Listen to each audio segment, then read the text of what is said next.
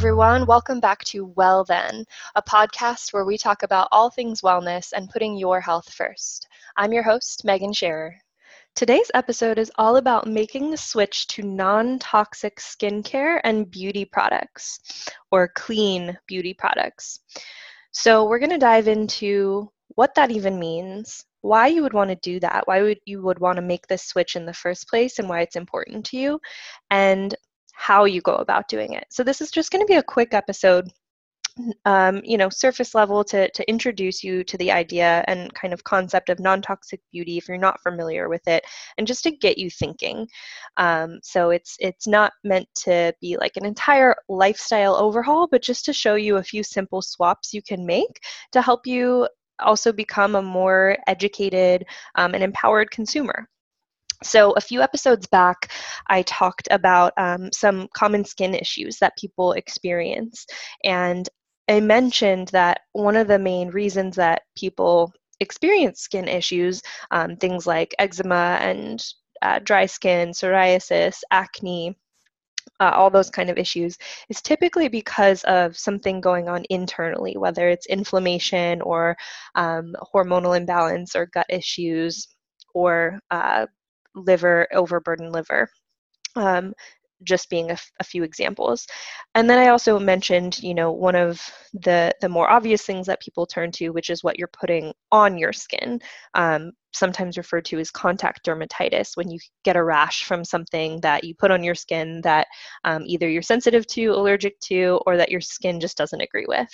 But I think it's also really important to point out here that even if you're not getting a visible physical reaction from the things you put on your skin is still absorbing everything, all the ingredients in all the products that you use. Our skin is our largest organ. You might have heard that before, but it's true, and it absorbs everything that we put on it. And what you put on your skin actually can enter your bloodstream faster than many things that you ingest orally. So it's important to take into consideration that what you put on your skin matters just as much as what you put in your body matters.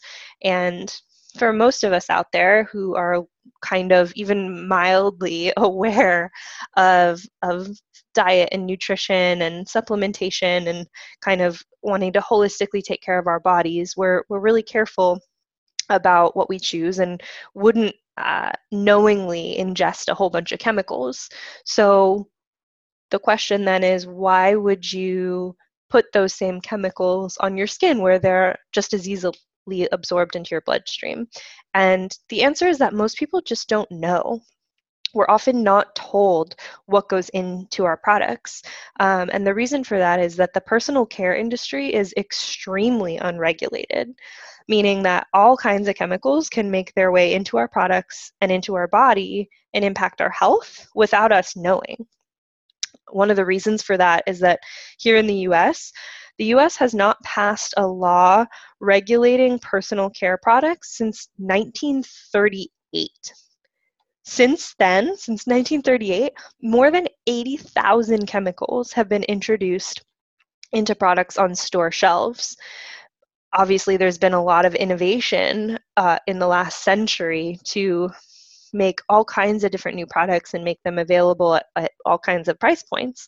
But of those 80,000 chemicals that have been introduced, only about 10% of them have actually been tested for human safety. And that's just because there aren't requirements or regulations surrounding our personal care products. So that's really alarming to me. I mean, it should be alarming to you too. But again, most people just don't know. And sometimes it's easier, like they say, ignorance is bliss. Sometimes it's easier to just not look into it or not understand the differences because it can feel hard to make the switch, or maybe you are afraid it'll be more expensive. But being an educated consumer is so important because you really do vote with your dollars, and what you continue to purchase and spend money on will continue to be produced and sold and marketed to you. So first, let's start off and name just a few of the common chemicals or toxins that are seen in our skincare product. And a few of them you might have heard of or even read on on the back of a bottle. And some of them you might have not. So there's parabens and sulfates. There are phthalates and PEGs, ethanolamines, chemical sunscreens, synthetic fragrance, BHT, BHA, and formaldehyde. Those are some of the more common ones that you'd see in beauty and skincare products.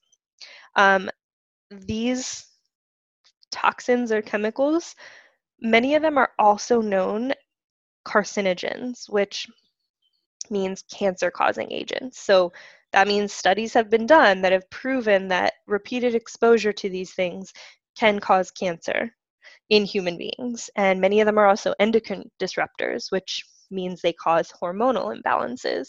And again, they're proven to do that, but they're still put into the products because there's nothing that prevents them from being put in. And even, I mean, gosh, this is shocking. The same main ingredient that is in antifreeze is in many facial skincare products. So a lot of the products out there that we are putting on our bodies or on our faces on a day-to-day basis have these ingredients that can cause major imbalance and illness in our body, and we don't know about it. Now, not all chemicals are inherently bad. Like the word chemical might sound like a bad thing, but it essentially just means a solution. Like water is technically a chemical, a solution. And a lot of it is about the dose that we're exposed to. But small repeated doses can really add up over time. And especially if we have underlying conditions or inefficiencies in our bodies and they're not detoxing as fast as they should, like I talked about a couple episodes ago, if your liver or your digestive system isn't detoxing and working as efficiently as it should, then your body and your bloodstream get overloaded with these toxins, and those can really add up over time. You might have heard the word or term environmental toxins. And exposure to environmental toxins happens, as you might guess, through our physical environment. So our houses, our workplaces, our schools, parks, our food and water, our cleaning products, our furniture, our cosmetics. So all of these things that we come into contact with on a day-to-day basis. The important question to start to look at is, why not try to eliminate or minimize the sources that we have control over? Because some of those we don't necessarily have control over. Our workplaces, our schools, our parks, the toxins in our air in the cities that we've chosen to live in, and just kind of the current state of pollution on the planet in general, there are certain toxins that we cannot help coming into contact with. But we do have a choice when it comes to what we purchase, and especially, on a smaller, more micro level, the things that we're using on our skin, like our cosmetics and our beauty products.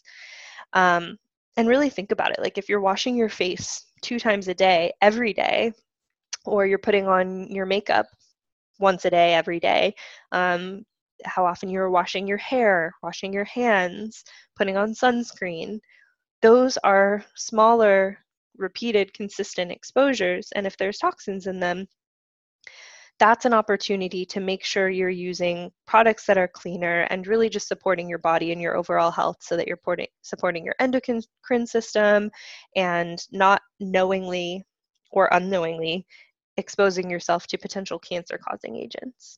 A couple more examples that are kind of alarming. There have been studies that have shown that parabens actually mimic estrogen in the body. I was talking about those hormonal imbalances or endocrine disruptors, and studies have shown that parabens can actually cause early onset puberty in young girls, as well as thyroid disruption and hormone-related cancers.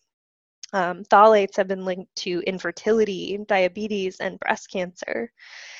And none of these things are meant to, I'm not trying to scare you with these things. Again, it's just trying to educate you, because I used to be in a position as well where I didn't care enough to make a change, because it seemed like more of a hassle to have to like do the research and find new products to replace the ones that I really liked using. And it just seemed like, well, I'm not seeing the impact or effect of it right now, so like why bother making a change? And it wasn't something that I did until kind of later in my holistic health journey and career. My food and diet was definitely the first place I looked before I started looking to other environmental toxins and lifestyle factors and changes that I could make. So I'm the first to admit that it's not an easy overnight change to make, and it can be seemingly annoying or frustrating or seem like a burden, but it is really important. Again, if you're thinking about like how these little things can add up over time, over the use of one product for 5, 10, 20, 30 plus years throughout your life, I got to the point personally where I wasn't willing to take that potential risk, especially when there were viable options and alternatives out there. So let's talk a little bit about where to start in doing your research and making simple swaps. And the first thing to note is that natural doesn't always mean better. There's a term in the industry called greenwashing, and that's when products use words like green or eco or clean or natural on the product. There's actually no way of regulating those kinds of words, so it essentially means nothing and is just a marketing gimmick, because I think more and more people are becoming conscious of what they're putting in their bodies, and we want to make the best choice for our health and for the planet. So we want things that are eco-friendly. We want things that are clean and natural and non-toxic. But again, this is a pretty unregulated industry. So just because you see one of those terms on the front of a product doesn't necessarily make it good for you or better for you. So that's the first thing to be aware of. And that's why learning to read ingredients and kind of study ingredient sourcing and labels a little bit more will become really important for you in this process.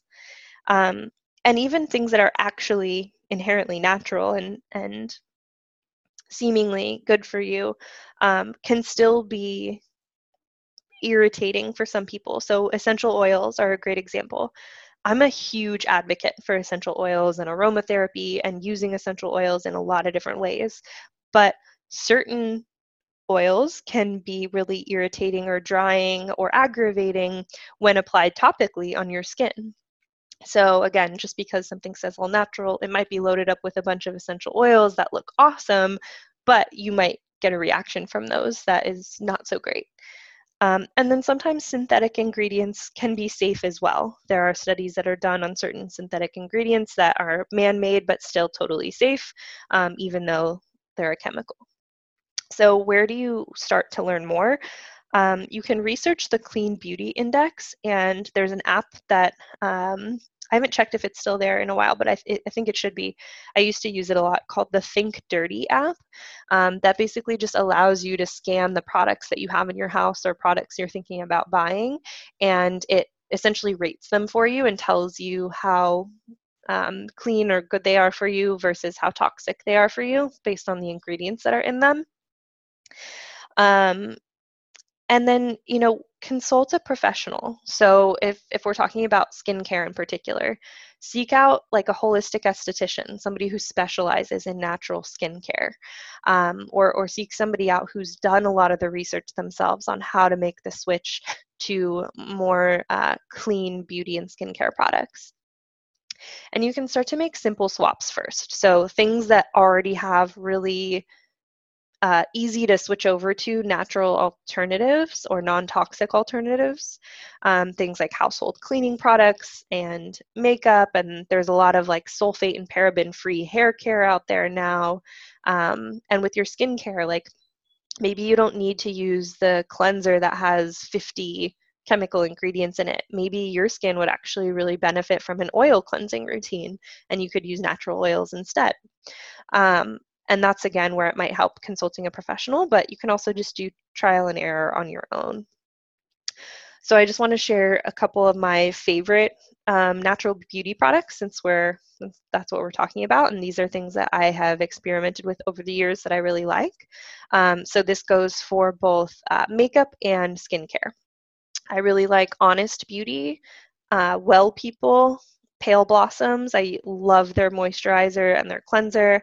Osea, they make really awesome skincare products. Trader Joe's actually has some non-toxic, more natural skincare products that you can't beat their price point. They're super inexpensive. And then Lily Lolo is a really great beauty brand as well. So those are just a few of my favorites.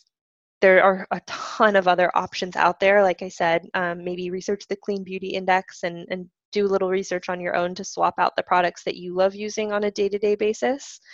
And again, this episode was really just meant to start to get you thinking and take a look at like, what are the products that I use on a day-to-day basis and expose myself to consistently? And are those products the best possible choice for myself given, my budget and my lifestyle and my values, the things that I prioritize? And if the answer is no, then do a little bit of research. So it's not meant to shame anybody or your choices. And, to be totally honest, there are probably still a couple products in my life that I could switch out that I just haven't gotten around to yet. So you don't have to do everything all at once. Just do one thing at a time. And it is important to start prioritizing your health, but you don't have to go crazy with it and throw out everything you have and go buy a bunch of new stuff overnight. So just start to get curious, and I hope this was interesting for you guys. If you want to learn more about this topic, let me know. There are some guests that I'm really excited to bring on in this arena, but just wanted to kind of scratch the surface on why it might be important to start thinking about non-toxic beauty. So if you know anybody who would benefit from hearing this conversation, please share this episode with them. Subscribe to the podcast, like the podcast, share it with your friends, leave a review, and send me any suggestions for future topics that you'd like to hear about, as always, by following me on Instagram at Megan Scherer. And as always, until next time, have a happy, healthy, and non-toxic day.